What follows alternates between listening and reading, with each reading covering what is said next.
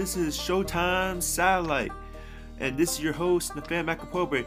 And here we do update news of politics and military and health in the USA and around the world, and we do crazy ramblings all for time too.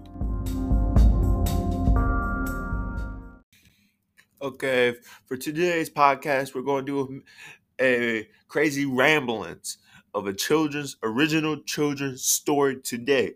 So let us get this show on the road. Once upon a time ago, there was a kingdom once in a golden age with King Richard. But once he died, King Henry took over and destroyed everything, took everything from the people, raised taxes, limited food supplies, everything else. The kingdom was riddled in corruption and greed. The poor was living in poverty. But there was a young boy named Jack, and he lived in this kingdom. And Jack he had multiple brothers and sisters. His family was of 10. He noticed that his younger brother and sister was sick because the kingdom was strife of disease that took upon themselves. Then he took upon himself to look for food and medicine for his younger sister.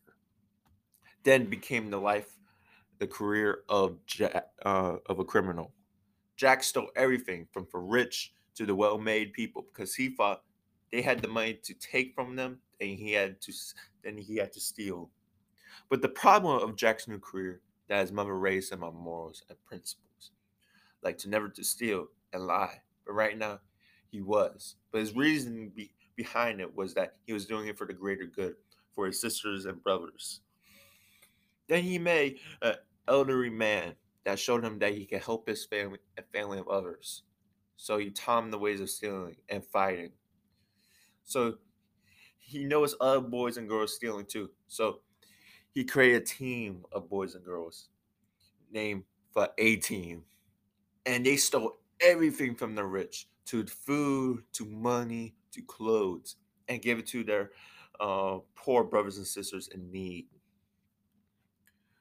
But in the end, King Henry had enough and ordered a strike team to hunt them down and kill them.